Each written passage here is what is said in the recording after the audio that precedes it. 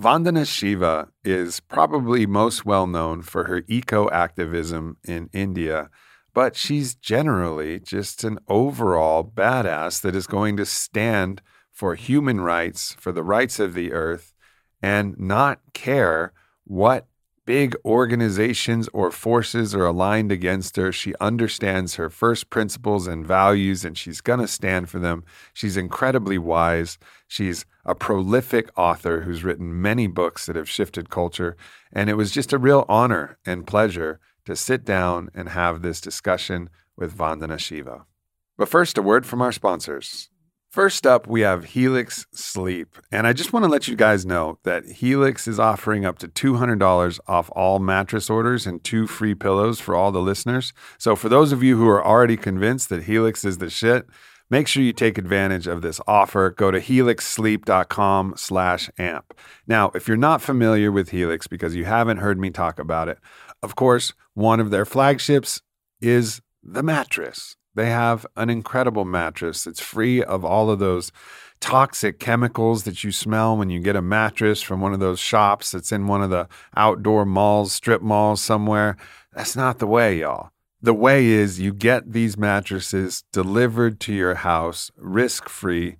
There's 14 unique mattresses, including a collection of luxury models, mattress for big and tall sleepers, mattresses made for kids. They have a whole lineup and a whole bunch of associated different sleep accoutrements. They even have a sleep quiz that'll help you find out your perfect mattress in under 2 minutes. They will ship you your mattress straight to your door free of charge, so you don't have to worry about a bunch of shipping fees. There's a 100-night risk-free trial. Like, obviously, if you didn't believe in your product, you wouldn't give a 100-night risk-free trial.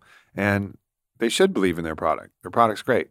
We have Helix mattresses all over, everywhere that we sleep. Because, why? Well, they're the best. And sleep, obviously, if you've read my book, Own the Day, Own Your Life, you understand that that's such an important quality of our entire life, and Helix can help support that. They have a 10 to 15-year warranty, depending on the model. And of course, once again, 100 nights risk-free, free shipping. It's one of the reasons why it's been picked the #1 mattress by GQ, Wired Magazine, and it's recommended by all kinds of fancy people, but you can just take my word for it. It's a dope mattress. So once again, Helix is offering up to $200 off all mattress orders and 2 free pillows for the listeners. Go to helixsleep.com/amp to take advantage of the offer. Once again, helixsleep.com/amp. And lastly, we have Onnit. And I want to spend this time talking about the 4 different types of Alpha Brain that Onnit is currently offering. Now, for those of you who aren't aware, Alpha Brain was Onnit's flagship. It was the revolutionary nootropic formula tested twice in double-blind clinical trials and shown to be effective in helping improve focus and general cognitive function. So whatever it is that you're doing, whether it's studying or podcasting, it's something that you can put in your tool belt to help elevate your consciousness. But now we have 4 different iterations. And of course, there's the original capsuled Alpha Brain. And one of the advantages that I love about the original formula is the inclusion of cat's claw. Cat's claw is really long-term, highly neuroprotective. And so it's a very well-rounded brain formula. And then there's the instantized version, which comes in these little packets that are delicious that you can mix in water. Now, I typically bring those when I travel, and you have the option. You can either drink it fast and get the full dose of original Alpha Brain immediately, or drink it slow if you have a longer, more drawn-out day where you want to spread the effects out over an hour, 2 hours, just mix it in your water bottle. And again, it tastes awesome. So that's also an advantage. Then there's the Alpha Brain ready to drink shots. And you just rip the cap and drink the Alpha Brain. And it has a slight modification to the formula in that it includes a little bit of caffeine. And caffeine and Alpha Brain pair brilliantly together. So this is going to pick up your energy as well as giving you the cholinergic boost that Alpha Brain is known for. And then there's the Cadillac, which is Alpha Brain Black Label. Alpha Brain Black Label has a couple different advantages. One is a full dose of mecunopurions, which increases and up-levels the availability of dopamine in the brain, which is great for modulating your mood into a much more positive state. Then there's a full dose of phosphatidylserine, which has a host of different benefits. Of course, there's the nutritional mushroom lion's mane and a variety of different ingredients that we put together. It took us over 10 years to develop a formula that was worthy of carrying the Alpha Brain name and being significantly different. And we did it with Alpha Brain Black Label. So that's a brief explanation of the 4 different types of Alpha Brain. So if you're interested, check it out. Go to onnit.com/Aubrey and save 10% on all of the different Alpha Brains. And now an uninterrupted podcast with Vandana Shiva. Vandana, good to see you. Very good to see you, Aubrey. Yeah, absolutely. So what is going on in India right now? What's going on?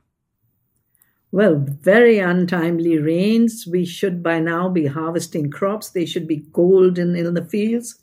And the rains don't stop. It's, October. October should be bright, sunny. The sun should be sunny. The ground should be sunny. So climate havoc everywhere, with very high costs to agriculture. Yeah.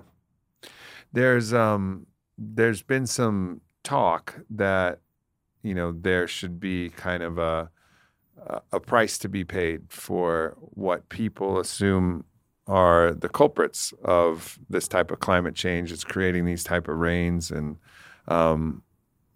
it seems like a measure that's not actually going to be that effective. But you can feel people's anger towards what they feel to be the cause of all of this climate change. What are your thoughts on what this landscape is? I've been an ecologist, an ecological activist for 5 decades, and in part of that period from 92, we got in international environmental laws. We got the Convention on Biological Diversity. We got the UN Framework Convention on Climate Change, and most importantly, we got 2 principles that have been used in law all over the world. The polluter should pay. Mm-hmm. If harm is done, the cost should be borne by those who cause the harm. So we know the data is so clear now. The 1% are responsible for 50%. On a planet with more than 7 billion people, 1% is destroying the climate. And then, worse, they are trying to find clever ways to make money out of the disaster they have caused. For example, geoengineering, intentionally destroying the climate, blocking the sun, called solar geoengineering, as if the sun is the problem. Sun is the blessing. We have life on Earth because of the sun. The sun is not the problem. Pollution is the problem.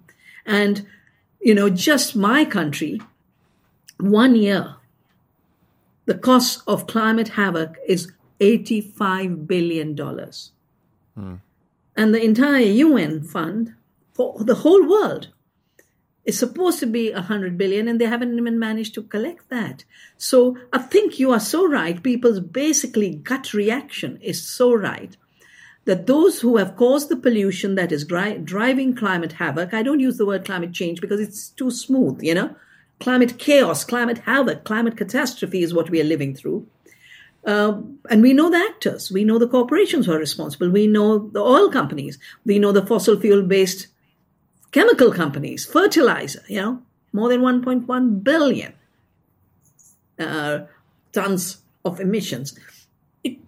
50% of the damage to the world is from the same system that is damaging our health. An industrial food and agriculture system, an industrial globalized system. So, yes, justice means those who cause the harm should compensate those who are impacted by that harm. That's what the polluter pays principle is. It was part of the climate treaty. It's been forgotten. It should be resurrected. And that's what the new democracy movements have to be about. After all, in the days of slavery, when, the British found they could destroy India's textiles and make textiles in Manchester and Lancashire, but they had to get raw material, and for that they had to capture the lands of America. They had to capture people in Africa to do the cotton picking, and in those days, I am sure it would have felt like there will never be end to slavery. But we put an end to slavery, the abolition movement. We need today an abolition movement in terms of dealing with the new criminals of our times, the criminals who are putting life to the edge, criminals who are destroying the ecological processes of the earth, which she has evolved over billions of years. 4 billion years, she created the infrastructure to cool the planet, to make life livable for human species.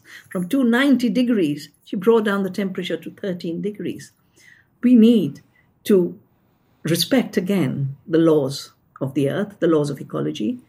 And this is what people are feeling in their hearts. They are not ready for the fake solutions that'll be, the net zero, the lab food, agriculture for carbohydrates and proteins for lab food. No, we are connected to the earth through the food we eat. And how we grow our food decides whether it'll contribute to climate havoc or be a solution. And ecological agriculture, which recycles carbon and makes both the soil and the biodiversity carbon rich, that is the solution. Yep.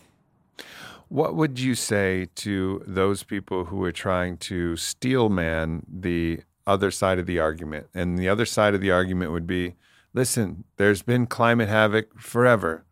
Things happen, monsoons last longer or shorter, earthquakes, fires, disasters. There's climate havoc. We live in a tumultuous and chaotic, natural biome. And this has always happened. It just seems to be correlated right now, and we're trying to correlate it to that. So that's one side of the argument. And then the other side of the argument is like, well, if we stop producing energy, and then people will not have enough energy to go about their daily lives, to support themselves, to actually make a living, to live life in accordance. And if we stop these agricultural practices, then people will starve. So those would be the two steel-manned arguments from the other side. And I'm not saying that that's my argument. I'm just saying, like, if I'm going to steel-man those arguments, so how would you respond to both of those two things? The first is, the earth through her biosphere, evolving the microbes and the plants that through photosynthesis could fix the atmospheric carbon dioxide, turn it into molecules of life, the food we eat, the oxygen, the life that we breathe. That is what has both created the climate and maintained it. And that's a system that has not just evolved over millennia, but hasn't been in balance till literally 2 centuries ago, when we started to use fossil fuels and broke the cycles. They broke the capacity of the biosphere to recycle, because we abandoned the biosphere and we went into the dead, fossilized living material that the earth has fossilized over 600 million years. So as debates in modeling, you can have any amount of debates. But I have witnessed in my country, and we have lived on our farm this year, 3 rounds of flooding. We've never had flooding on our farm. We're in a mountain. And we've had good monsoon, heavy monsoon, but never the levels of extreme events that we are witnessing now. We are in the Bay of Bengal, Orissa, Bengal. We've had cyclones, but never the kind of cyclones we are witnessing now. The super cyclone of 1999, 300 miles per hour, killed thousands of people. And that's where the seeds that we had saved, of salt-tolerant seeds and the seed banks that Navtani has created, they allowed agriculture to bounce back. And these are our sources of resilience. So for those who say this is just nature's pattern, they are insulting nature. They are insulting Gaia. Gaia has more orderly patterns.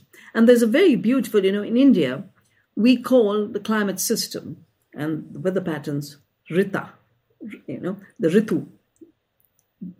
And Ritu is derived from the word Rita, the order. Yeah? Rita, the right order. And we used to, when I talk to old peasants in remote villages, they tell me we used to have 8 predictable seasons. We could predict exactly when the monsoon will come. We could predict exactly when the monsoon will go. We knew exactly when the summer would start shifting into the monsoon. We knew when the spring would come and when the autumn would come. These seasons have just disappeared. There's nothing like a spring. So I do not accept that, I think the illusion, the colonial illusion that nature is disorderly and it's man and superiority that puts nature in order. I think that's an illusion we really must shed. We must start becoming more humble in our context of being part of nature, observing nature much more closely, and seeing the patterns of a tiny little seed growing into a plant and giving you thousands of seed. That's the observation I do. That's the practice I do. And for those who think that the 200 years of a very, very wasteful, pollution-creating, entropy-creating industrial age has created a better standard of living, and oh my gosh, what will we do if we don't have so much gas and so much oil and so much coal? Well, I've lived in India where we were not driven by fossil fuels, and it was a better life.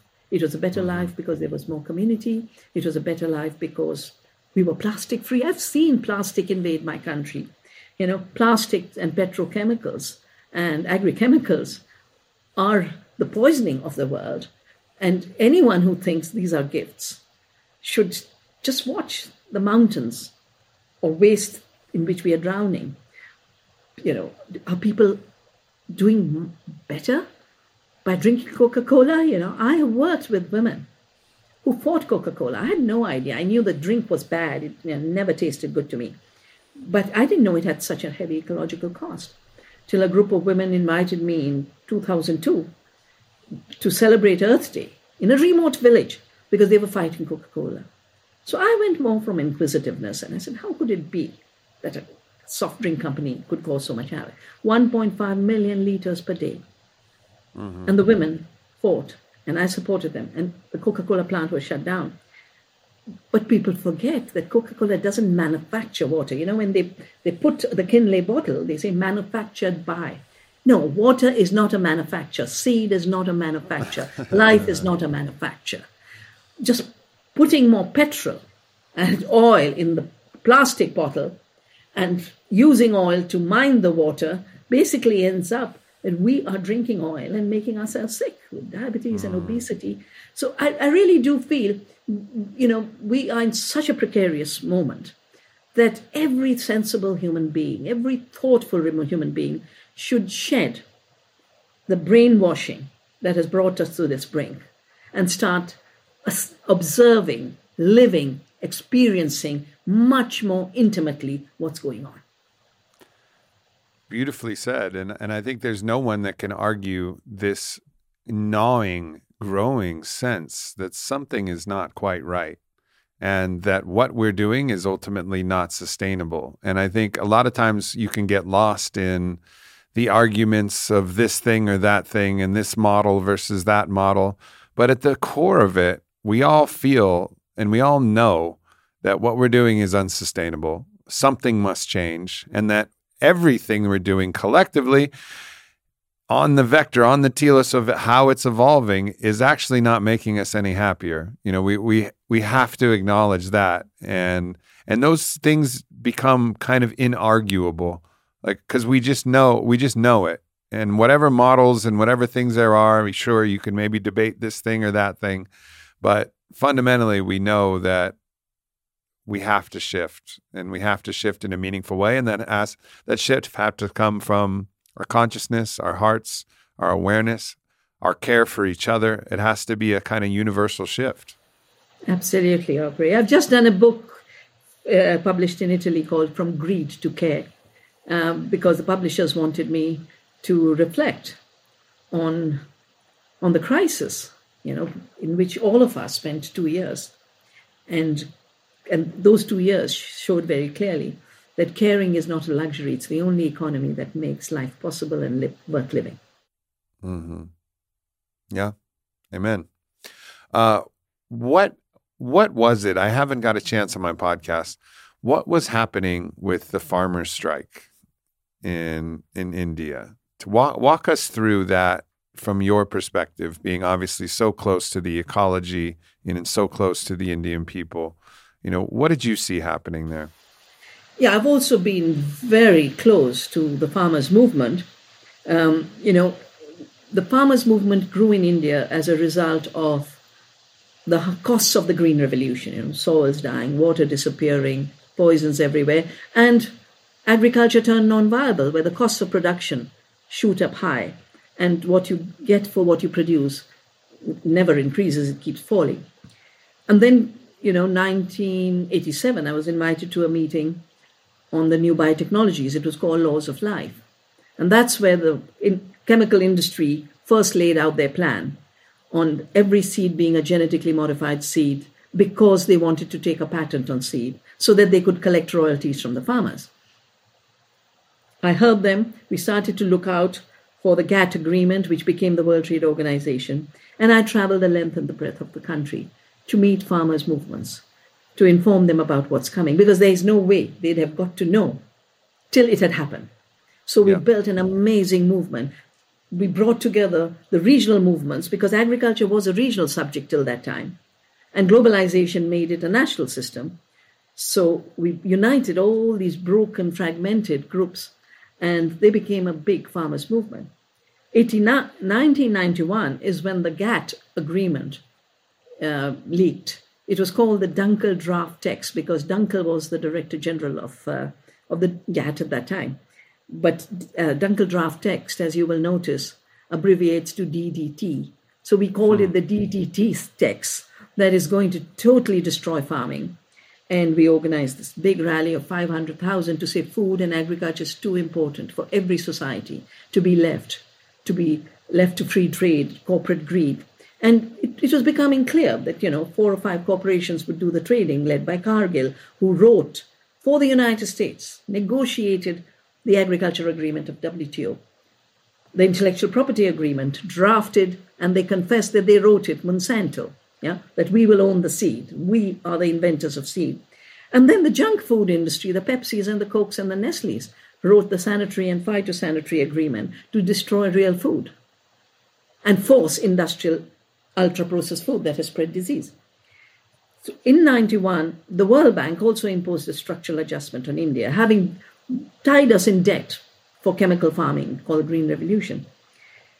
And among the conditionalities they had is we should get rid of a law that ensures prices of essential things never rise too high, and no one can hoard, no one can have stockpiling. That trade should stay small, decentralized, and regulated with a fair price for the growers and producers and a fair price for the eaters. This is called the Essential Commodities Act. We also created systems where the farmers and the small traders to work together in what are called agricultural markets. So farmers had rights, traders had rights. No trader could have more than a certain amount of grain. And together they fixed the price. This was called the Agricultural Produce Marketing Cooperative Act. Third, we never had corporations in agriculture, because agriculture is not by accident the prime activity of most Indians, but we have defined ourselves as an agrarian civilization, that taking care of the soil, taking care of Mother Earth is the most evolved way of being human. We fought the East India Company on issues of land and bread. We fought the British. We got freedom from British colonialism after they left us with the famines and extracted rents and transferred from India to England $45 trillion. So these laws, they were trying to put force from 91 onwards. But we had a very vibrant parliament, and at that point, the WTO had not dismembered our democracy as it is dismembering it everywhere. So what happened is every time these laws would come to Parliament, they would be rejected. 91 onwards. 2020, in the peak of the lockdown and peak of the corona shutdown, they were brought in as an ordinance.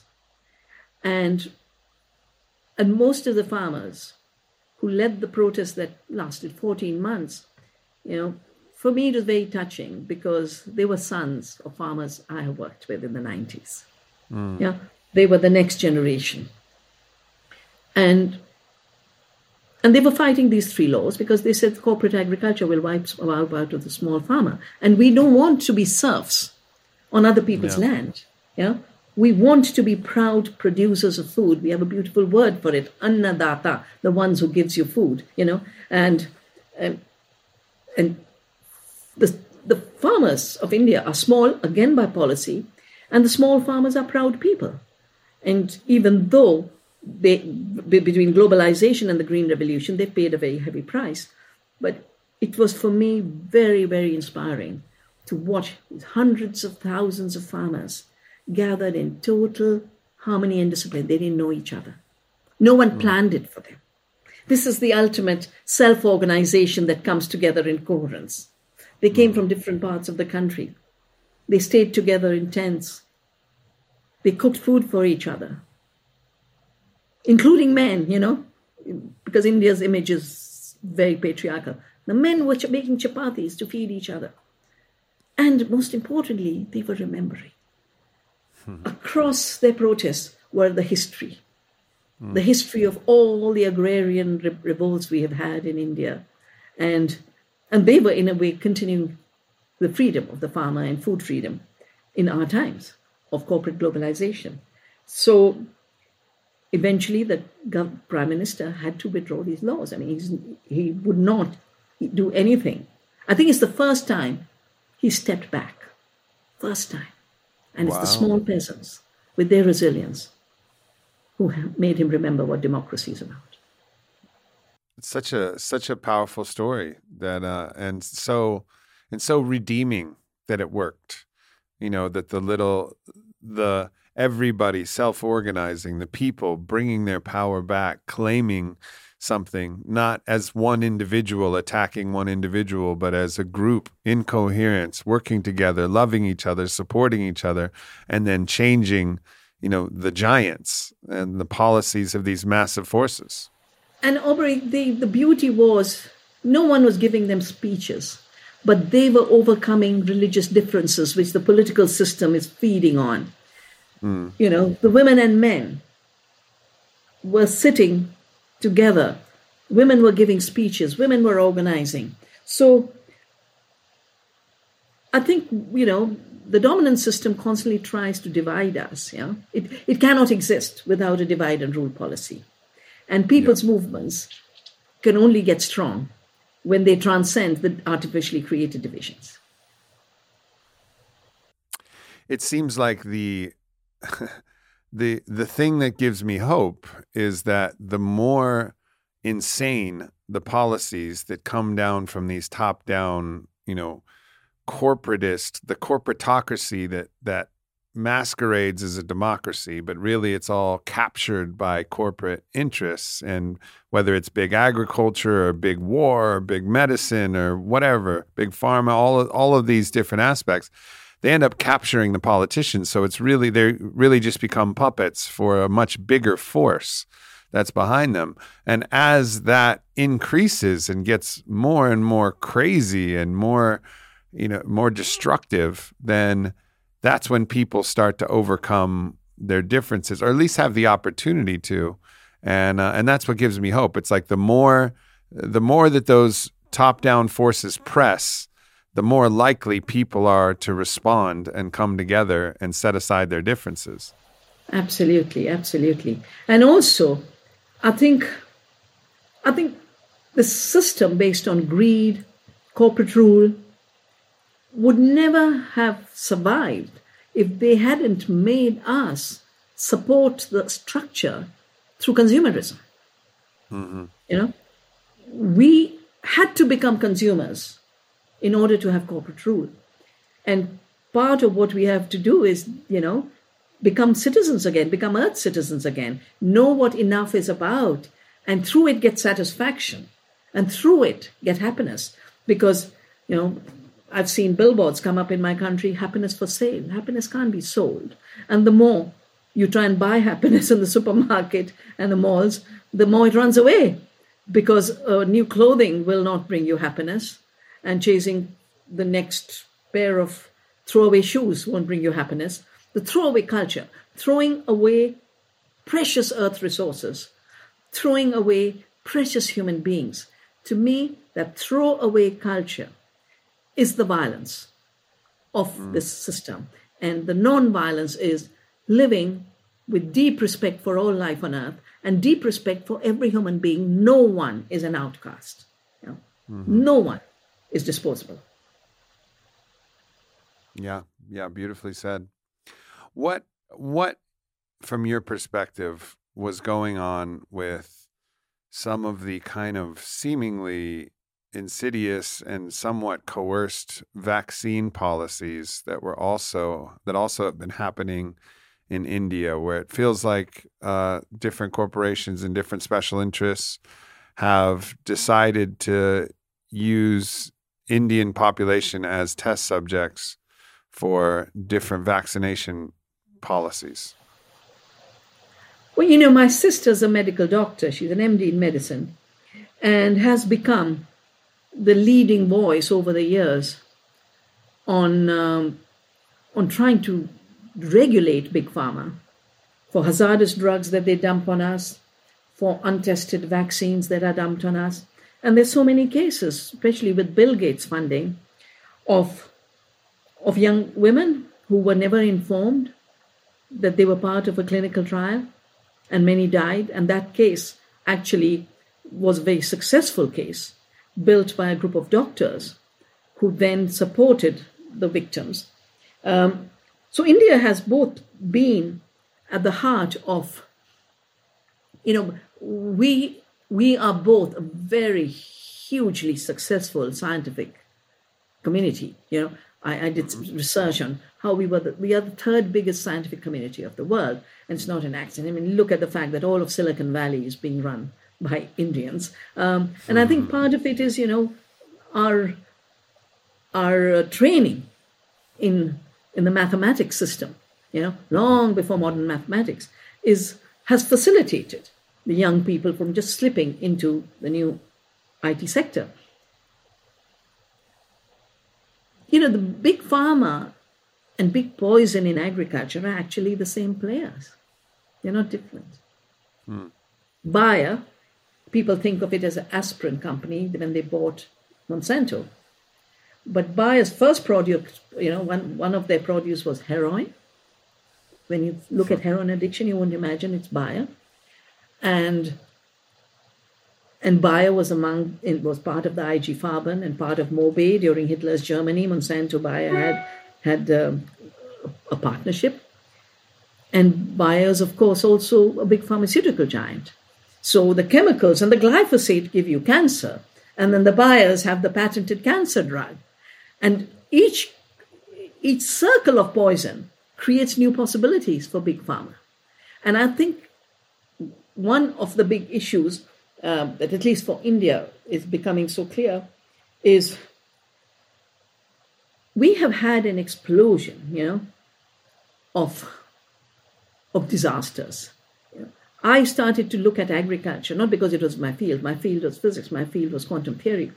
I started to look at agriculture in 1984 when the land of Punjab, which is where I had done my MSc in particle physics, it erupted in violence. Thousands were killed.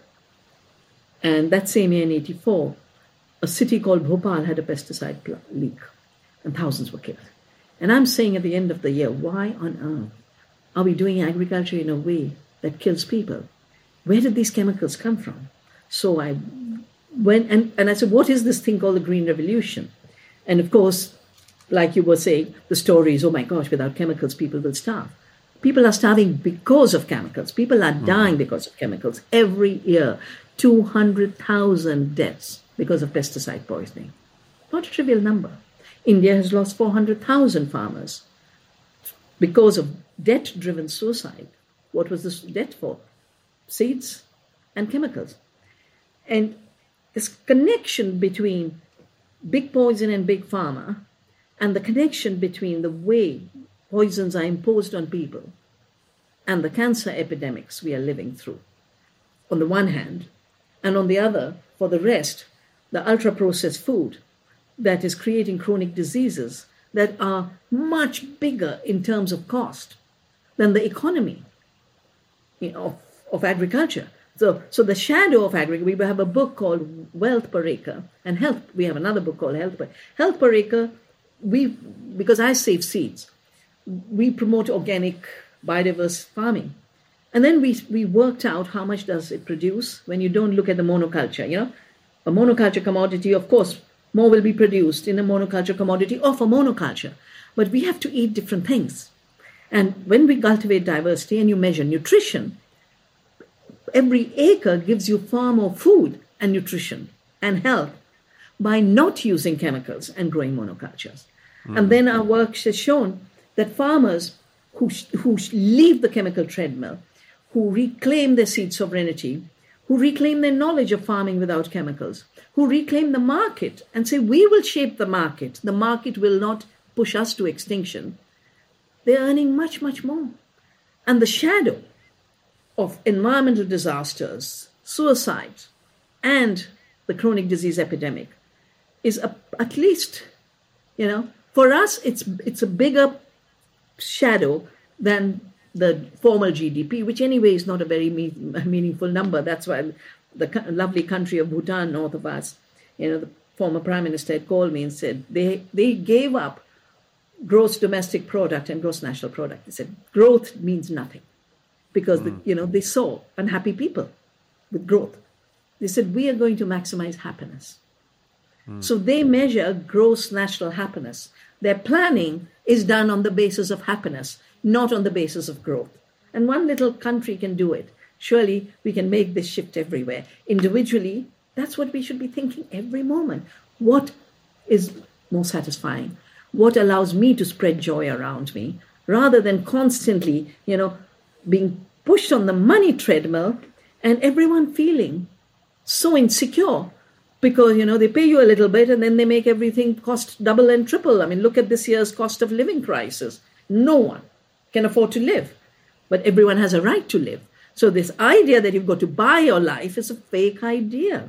It's an immoral idea, and it should be put aside. And, all beings have a right to live. All human beings have a right to live. And so real democracy, society is being designed in a way that people are living with well-being, living with satisfaction, living in community, living in healthy ways with less. And both my activism and my research and my cultural experience tells me that actually the less resources you exploit, the more there is for everyone. And therefore, everyone is happier. The more you steal the water from the ground, like Coca-Cola, or steal the water from a river for intensive irrigation to just dissolve chemicals, well, there's disasters everywhere. There's disasters for the plants, there's disasters for the crops, there's disaster for animals, and there's disaster for the smaller farmers for whom no water is left. So, taking less means sharing more. Yeah, well said. Our friend Charles Eisenstein recently went to Kansas, and he wrote an article about what's happening in the heartland. And it seems like in our country as well, we're experiencing many of the same things that you're talking about in India, where there's starting to be the seeds of intellectual consciousness revolution, a heart-led revolution in the heartland, where people are saying this way of monocropping and spraying all of these chemicals and petrochemicals and everything on the ground, like it's making the soil less and less workable. The yields are going down. We're not able to actually live. And we know in our body that we're actually doing the thing contrary to all of the values that our grandfathers and their fathers and everyone had held, which is the pride at being a farmer. I mean, I think there is a great pride in that. And that's all starting to slip away. And these movements are so necessary, not only to restore the soil, but restore the soil of people's care and love and self-respect and dignity, And this is why I think there's all of these ideas of this new top-down world where the government just gives you a little money and then the machine produces enough. But if people don't have the dignity to feel like they're contributing to themselves, their family, their fellow man, it's never going to work. You know, the deep gnawing pain and lack of purpose that will cause will completely erode any sense of happiness that we have. So these movements are vital, not only for the earth, but for the sustenance of human, joy. Yeah, being human. What is being human? What is being human? Is being human the ideas that those who kind of follow a very outmoded, obsolete, Descartesian idea that, we are just minds and not bodies. And now we're thinking, and the mind of the computer is superior to my mind, and therefore I must dissolve my identity and give up. And, of course, to create a superior human race. That's what Bacon was talking about, yeah? A superior race of supermen who will control the rest. Well, that's what some people would like to see in the world. And they really are thinking. I mean, I remember Zuckerberg's talk at Harvard. He said 99% people will be useless. Well, in your world, Mr. Zuckerberg, in the real world, every person can contribute, does contribute. And this monoculture of the mind that I've talked about, it's not just about how we farm and how we practice fisheries or how we grow our forests as monoculture plantations. But monoculture of the mind is also imposition of a uniformity on the diversity of society. And to say you can only be this, and even this you can only be for 1 year, because then you've got to scale up to fit into the next generation of the machine. And when the 1% says 99% of you are useless, it's time for the 99% to say, actually, your ideas are quite useless for us. We will create nicer ones that are more generous, that are have more solidarity, and have more potential for bringing happiness. How is the dissemination of this consciousness happening in India? I mean, we think about it now. We're like, all right, well, people are listening to podcasts, they're finding information, but what's happening on the ground? How is this movement happening in India amongst the people? And maybe we can extrapolate how this could happen in the world. Obviously, there is a lot of technology, and I'm sure it's helpful. But what are the ways that these ideas are actually rippling outward? So, ever since colonialism, and even worse, since globalization, there are two Indias, very different. One deeply integrated into the monoculture world, and the other deeply rooted. So I work in the rooted world. I work with women, I work with farmers. We save seeds, but we are all not just saving seeds for an agriculture of freedom. Because, as Kissinger had said, you control food, you control society, you control arms, you control governments. And I said, well, when they want to control seed, you control life on earth. And therefore, seed freedom, of course, is the basis of food freedom.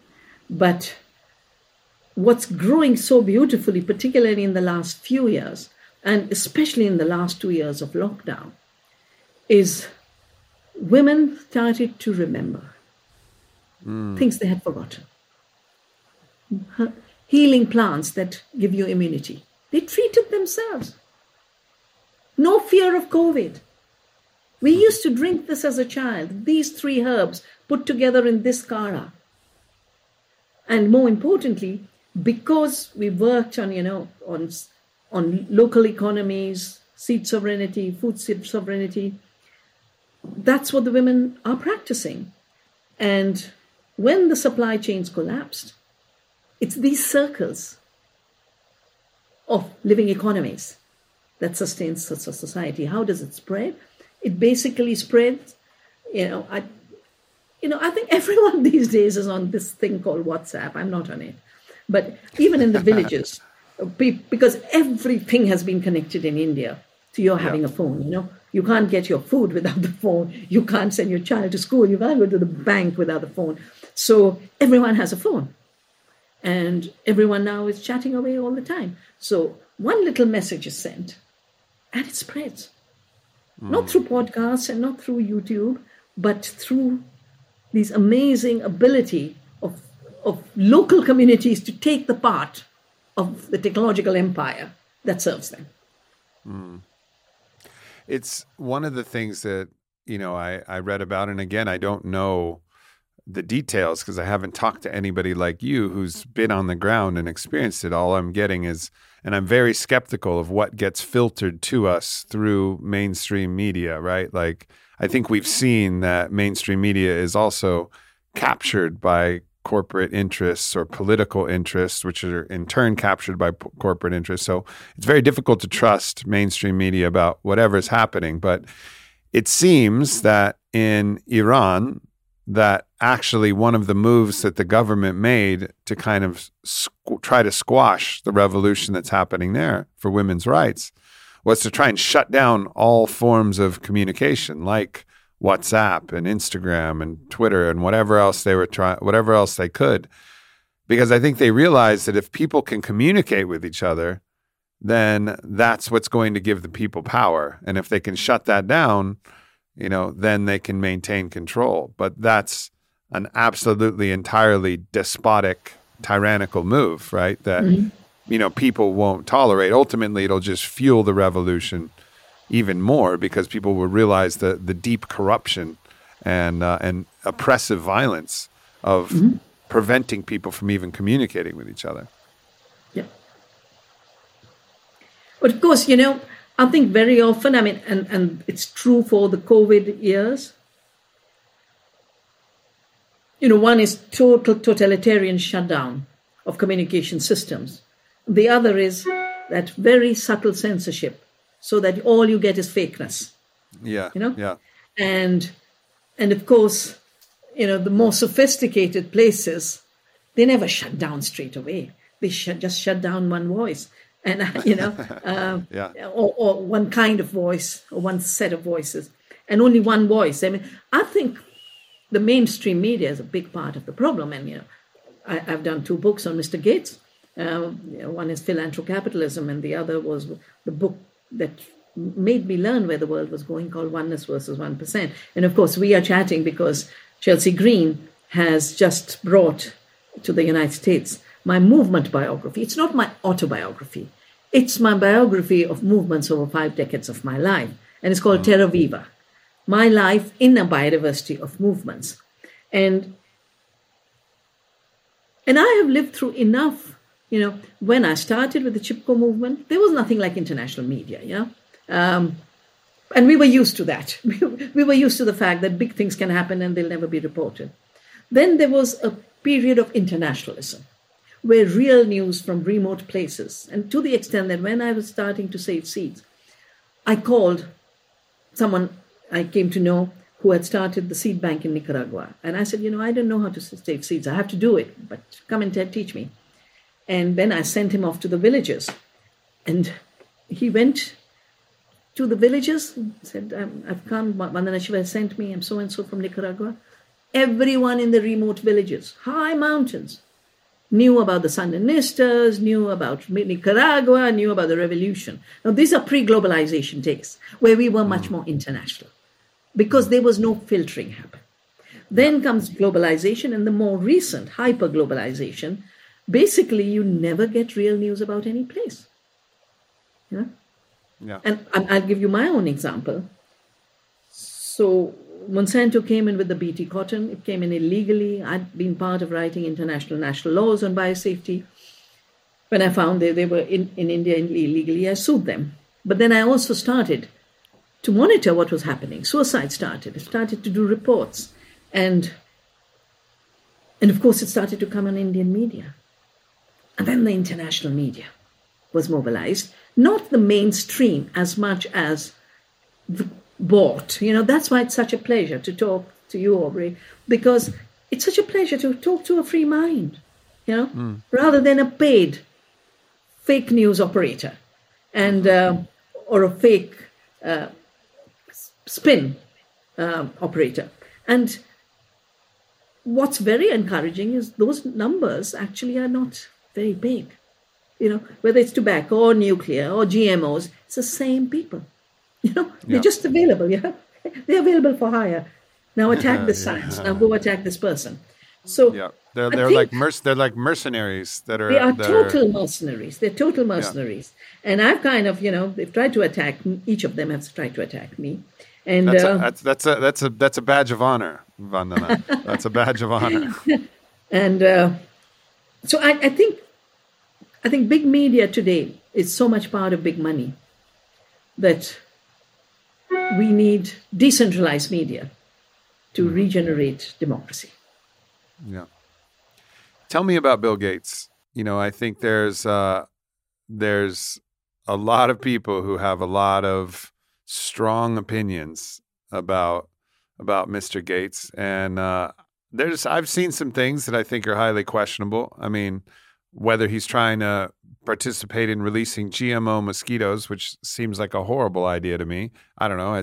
I don't know enough about GMO. No, he's financing it for sure. He's financing that seems like a terrible idea. It seems actually very, what he was doing during COVID seemed highly questionable. But until I really know something and I have a gnosis of something, I always reserve some judgment. But it seems like you've really been diving deep in this. And so tell me, what from your perspective, what's this man up to? Well, I'll tell you about, 3 levels at which I've had to cross paths with him. So, the World Economic Forum had designed globalization, and then the Seattle movement happened and WTO was shut down. So they tried to revise their spin. And they started to call people like me. And I remember one of the World Economic Forum meetings was in Melbourne, and I've written about it in my book, Terra Viva. Protests were huge. I was walking with the protests, and then at a certain point, I told the people in the march, I said, that I have an invitation to speak inside and with Bill Gates, and if you think it's worth it, I will go in. Otherwise, I'll keep marching with you. So quickly they made a declaration. They said, no, go in, present this. So I went in. And I went in from the streets. Bill Gates couldn't arrive from the streets because there was a total blockade. So he had to fly in on a helicopter. Mm-hmm. And here I was talking about what the people are saying. I was talking about what women in my land are saying. And all he went on repeating ad nauseum was, there's a digital divide. There's a digital divide. There's a digital divide. As if life and death depends on having a gadget. Or getting a Microsoft program. The next was the time when he. So wait, I'm just to get this clear. You were bringing, issues that the people had brought forth. What were you trying to accomplish by meeting with him first? Just so I understand. No, I wasn't meeting with him. He and I were addressing the World Economic Forum. Got it. I wouldn't go meeting him.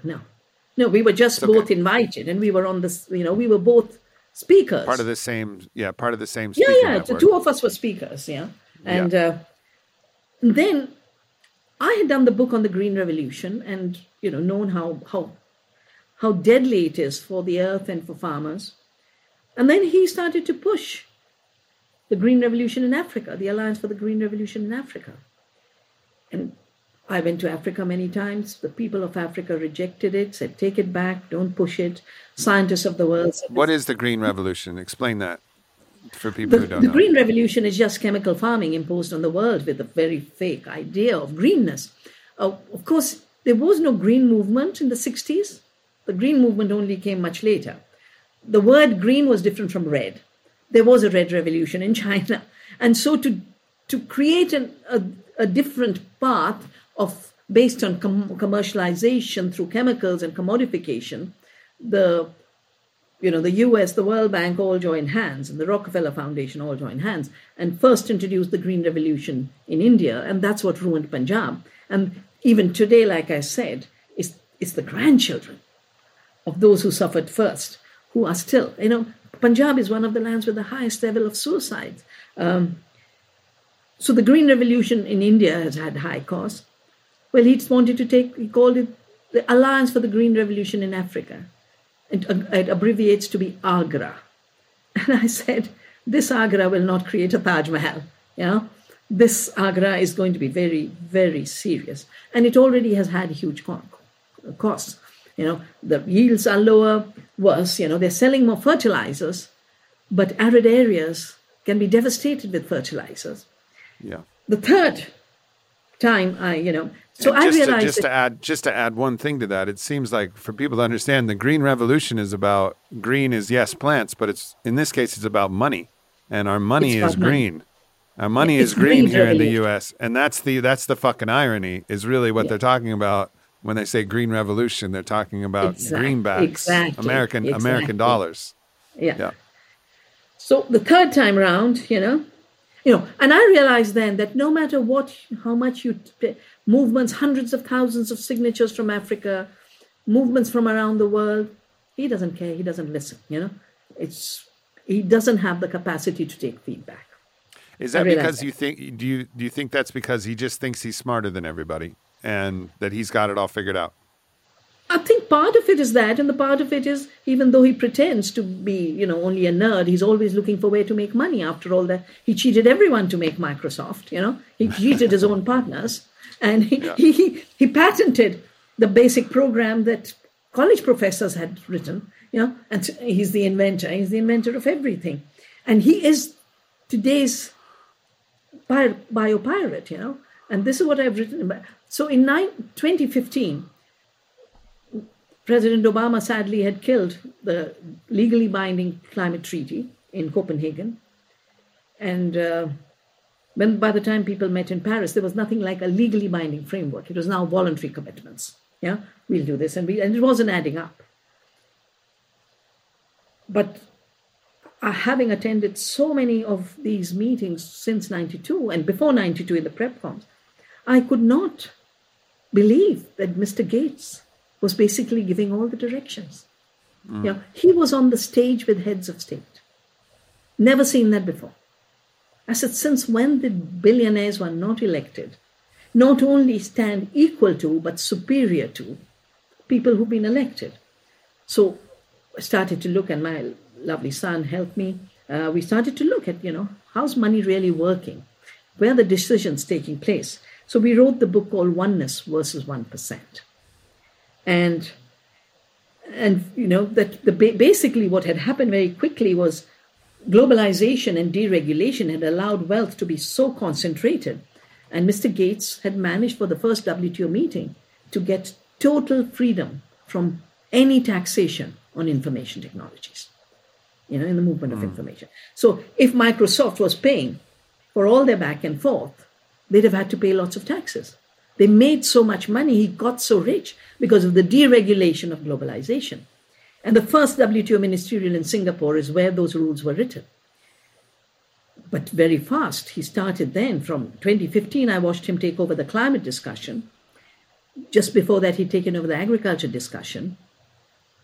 He's now talking of one agriculture for the whole world, which he'll control. He is the biggest farmland owner of America, The biggest farmland owner of America is Mr. Microsoft, because he is trying to now push control over agriculture through surveillance, through digitalization, and of course through genetic engineering. Every GMO that we questioned because it was an inferior version, golden rice for more vitamin A. No, we had so many alternatives of vitamin A. The carrot itself, from where carotene comes. So we said this is a very inferior technology because all we needed biodiversity.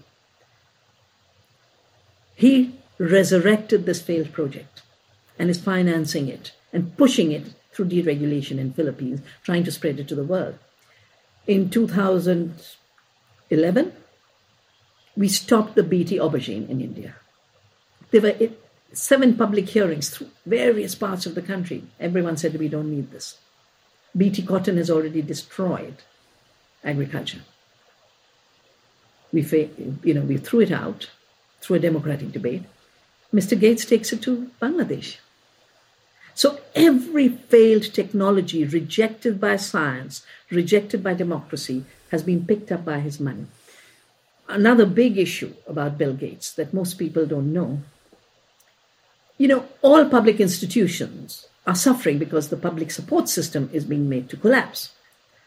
So these seed banks that were put together by the World Bank in the Green Revolution time, because they needed all the rice diversity, they needed all the wheat diversity, they needed all the barley diversity, these seed banks, now Mr. Gates is the driver. He gives tiny bits of funding and then he takes control. All the seeds of the world, including the seed, they call it the Doomsday Vault in Svalbard. He's the big funder of the Svalbard Gene Bank. So he's controlling seed, he's trying to control agriculture. Of course, he's the biggest funder for WHO, education, media. I mean, just look at what big media does he not fund.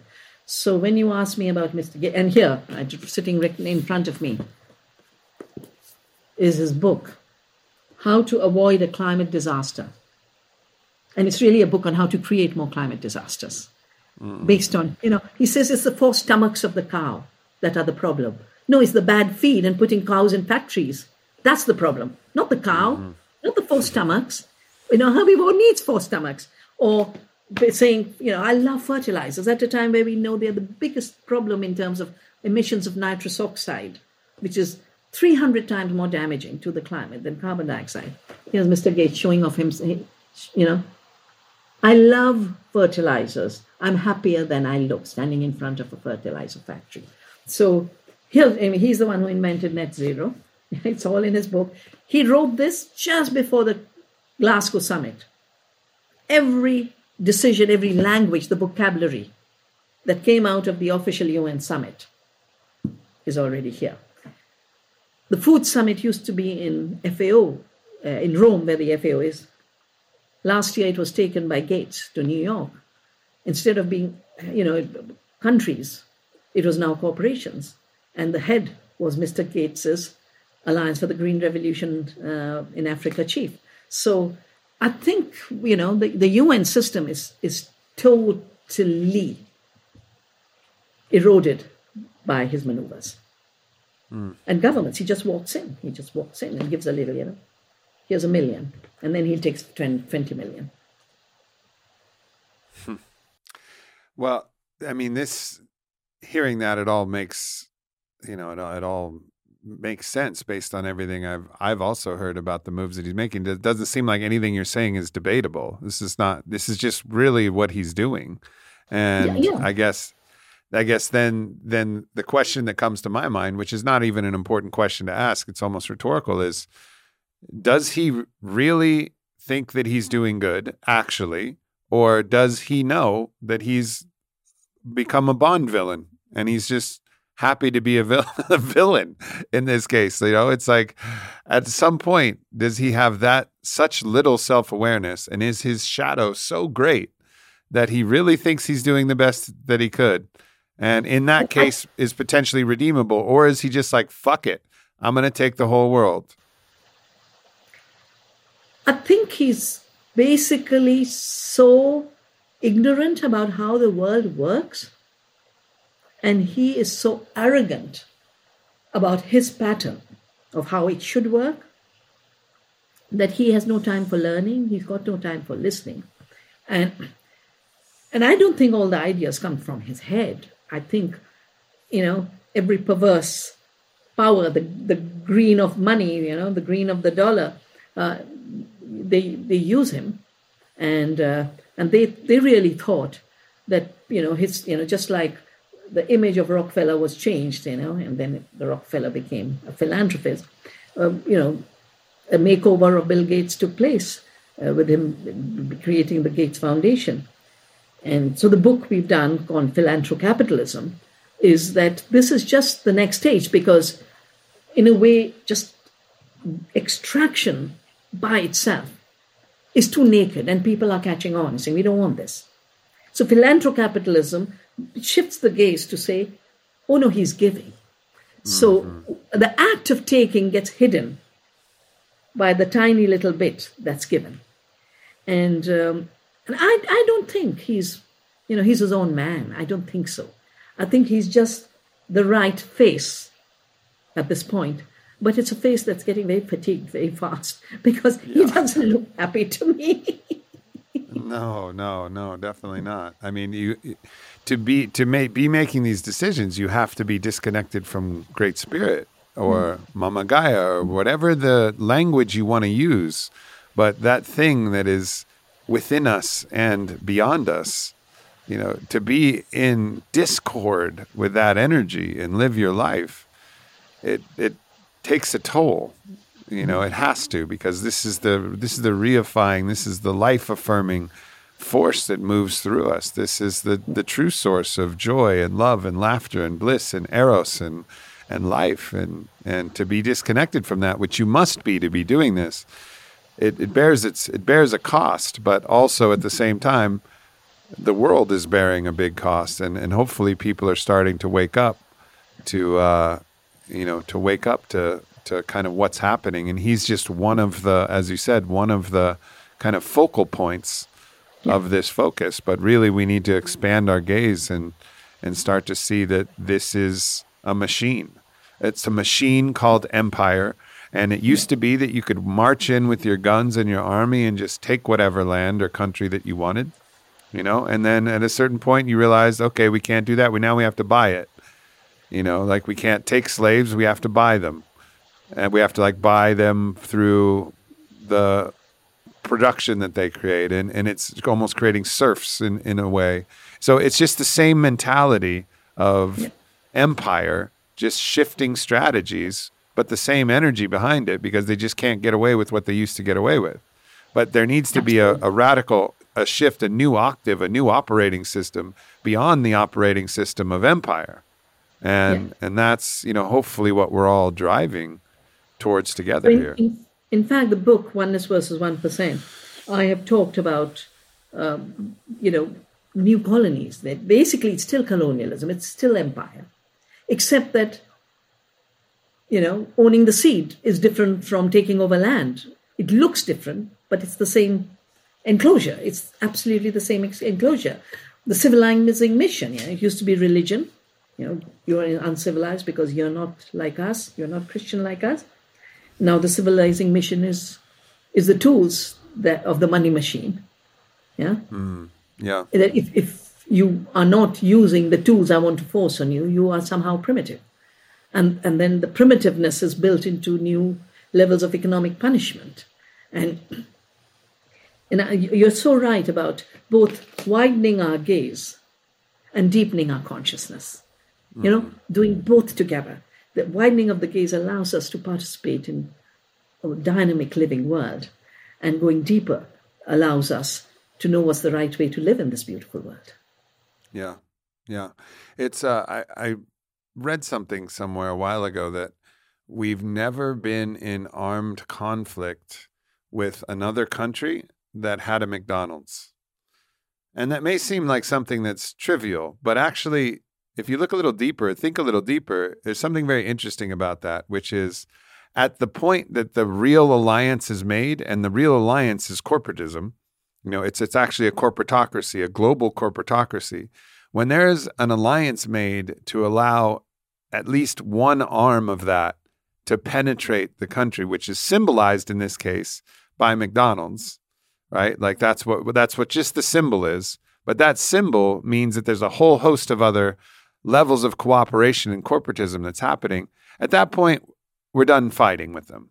They're all on the same team, so to speak, except the fighting happens. The fighting does happen with different, financial conflicts and financial moves that are being played. Of course, all of these agents are motivated by win-lose metrics and self-interest. So there's financial conflict, but nonetheless, as soon as this kind of the multinational corporatism gets into another country, it's like, all right, they're an ally, to some extent. And it's just showing where the real nationalism lies and where the real globalism lies. It's in the money. Yeah. I think it was Thomas Friedman who said that. And he also wrote and said, behind every McDonald is a McDonnell Douglas. That actually it looks like friendly, investments. But like he says, behind it is the military arm saying, we are there with the McDonnell Douglas. But, I have two little incidents with the McDonnell story. In 95, the big women's summit took place in Beijing. And of course I was there. This group of young women came up to me and said, Ronald McDonald is here without a visa. I said, who's Ronald McDonald? We didn't have a McDonald in India. Who's Ronald McDonald? I didn't know it's the name of the clown that sits in front. So they said, will you help us get rid of him?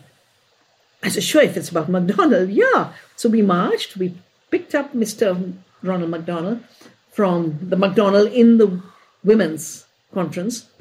And then we took him into a toilet, put him there and locked him up.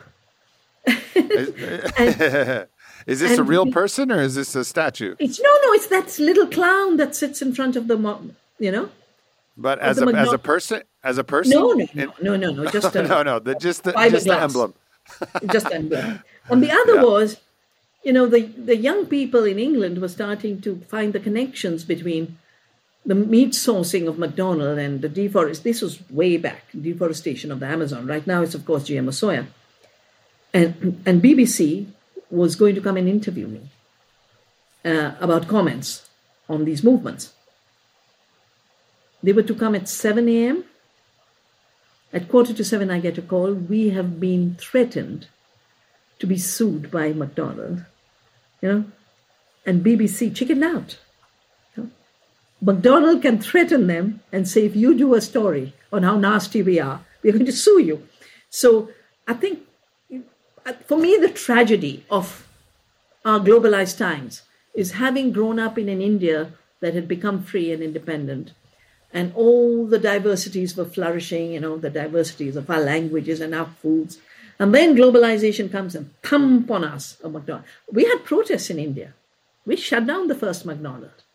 We shut down the first KFC. People didn't want it.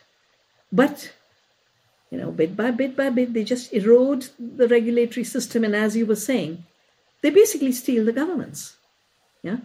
And part of what we have to do is, A, decide how much government in what sphere is desirable. I don't think governments have a right to try and tell us eating bad food is a requirement. Yeah. Because that's what they're doing under the laws written by the junk food industry. And the second really is where we do need governance to reclaim the democratic control over governance structures, because that's what globalization eroded. Yeah. And that's, it will be different. It might, it won't be the kind of systems that we created after the wars and after, for example, our independence. I think they will definitely be far more decentralized, far more diverse, far more self-determining and self-reliant. Yeah. What can people do? What can people do to start, besides just raising their own consciousness and awareness? How does every individual who's been moved by this podcast, is listening to it, how do we contribute to this more beautiful world that we know we need? But, we all eat. And we now know, we have enough knowledge that what is grown, how it's grown, what we eat can either devastate the planet and our health or regenerate the planet and our health.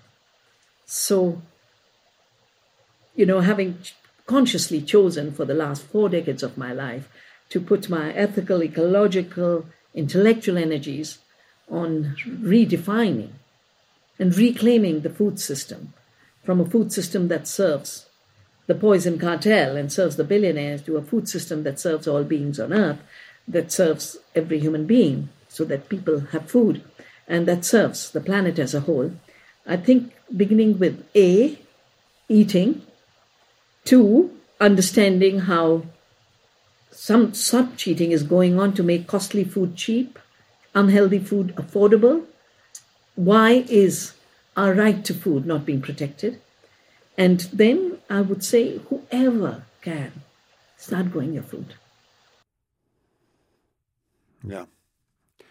Beautifully said. And we're trying to abide by that here. We have a beautiful little 120-acre farm, and we got our chickens and sheep and turkeys and emus and bees and fish and the food forest and the plants, and it's been a beautiful process to be a part of that and watch that flourish. There's a deep satisfaction in it, for sure, and I think this is definitely a big part of the way forward.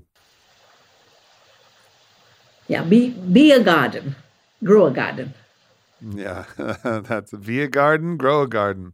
I love it. Well, thank you so much for your work and just the light that you are in the world. I can't tell you how many people have suggested that we have a podcast together. So you're making a lot of my listeners very happy that we made this connection happen. And thank you, Audrey. Pleasure meeting you. Yeah, it was a pleasure to meet you as well. And count me as an ally. If there's any way I can support in anything, just reach Wonderful. out. And we'll be in touch. Yeah. Thank you. It sounds good. Bye. Take care. Thanks for tuning into this podcast with Vandana Shiva. It's so important to open up your eyes to these different perspectives that are happening in different places around the world. So I hope you guys enjoyed this conversation as much as me. Please check out her books. I love y'all, and I'll see you next week.